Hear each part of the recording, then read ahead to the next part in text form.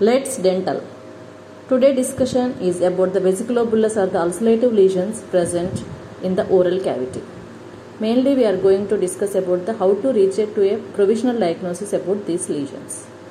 We are discussing this vesicular bullous and the ulcerative lesions together because most of the time in the oral cavity vesicles or the bulla that are formed will get ruptured, and most of the time they are clinically seen as the ulcers.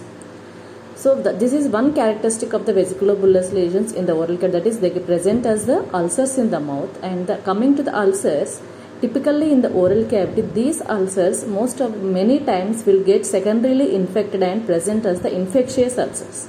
So if any ulcer is seen, we need not consider it as an ulcerative, it might be a vesicular bullous disease also. And also if you see any infectious ulcers, we have to rule out whether it was a non-infectious before and got secondarily infected, or it is an infectious ulcer. These 2 points we have to remember whenever there is an ulcerative lesion in the oral cavity. So how to reach the diagnosis for these ulcerative lesions is, we have to take the proper history of the patient, like about the presentation of the ulcers by the patient, and we have to check for the medical condition of the patient and then come to the clinical examination in detail. So history plays very important role in classifying any type of ulcer, whether it is like what are the main criteria in taking history means. One is, first we should ask the patient whether this is the first time the ulcer is seen in the mouth, or before many ulcers were forming and healing by themselves and recurring. So we are ruling out whether it is the primary ulcer or the recurrent form of the presentation or disease.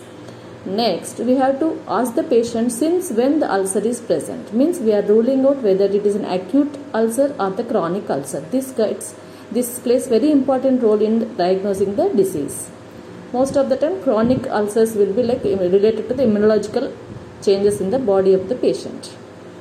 Next comes, we need to ask the patient whether this is the only ulcer present. Whatever we are examining, we have to ask the patient, is it the single ulcer present or many such ulcers are present in the oral cavity or oropharyngeal area.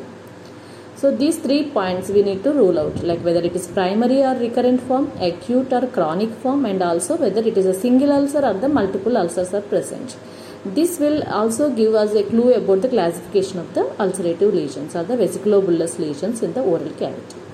Next, we have to take the proper medical history from the patient, and also we have to do the general examination. Medical history includes like whether patient has any conditions like diabetes, metabolic disorders or immunological disorders, or a patient is on any chemotherapy, any malignancy is present, any recent chronic infections in the body like tuberculosis, we have to rule out. And also apart from this, main thing is we have to ask the patient any such lesions are present, any type of lesions are present on the skin, eyes or the genitals, because they have the direct role to present in the oral cavity. Okay, then we have to go with the clinical examination of the lesions. So it is not just ulcer. Before ulcers, even sometimes we will see vesicles in the oral cavity or an erythema also, or erosions. So let's discuss briefly about the different presentations of these lesions on the skin before going into the oral cavity examination. So what are the terms to be considered? That is like macules, papules, plaques, erosion, ulcer, and vesicle and bulla, and also pustule will come here, and also the purpura will come. So what is macule? It is some alteration in the color of the skin or the mucosa, but it is not raised from the surface. Next comes the papule. This is a raised lesion and is a solid lesion. It is not filled with any fluid. It looks like a solid raised lesion on the skin.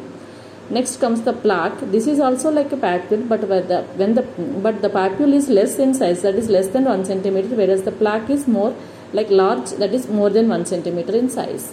Next comes the we consider vesicles. These are also raised lesions above the surface, but they are filled with the clear fluid and they are of less than 1 centimeter in size, whereas the bullae are also like vesicles, but they are greater than 1 centimeter in size. Next comes the pustule. This is also a fluid filled raised lesion, but it is it is filled with the purulent material, that is it shows that it is infected with the bacterial infection. Next comes the erosions. Erosions are also flat erythematous lesions on the surface of the skin or the mucosa. There is nothing, no other change, only there is like, we will see like an erosion. and it appears only erythematous. Next comes the ulcer is like a discontinuity. We will see the discontinuity in the epithelium of the surface. So we will see some floor to this and also edges and borders, margins also. Next comes the purpura. Purpura are nothing but the reddish to purple bluish lesions caused by the fluid like blood leaking from the vessels. These may be again classified as petechiae and also the ecchymosis. Petechiae is less than 0.5 centimeters, whereas the lesions more than 0.5 centimeters are called as ecchymosis. So these are the general terms used in the dermatology or in the lesions present in the oral cavity. So before going into the clinical examination, we should differentiate whether it is the vesicle, bulla, purpura, erythema, erosion or ulcer.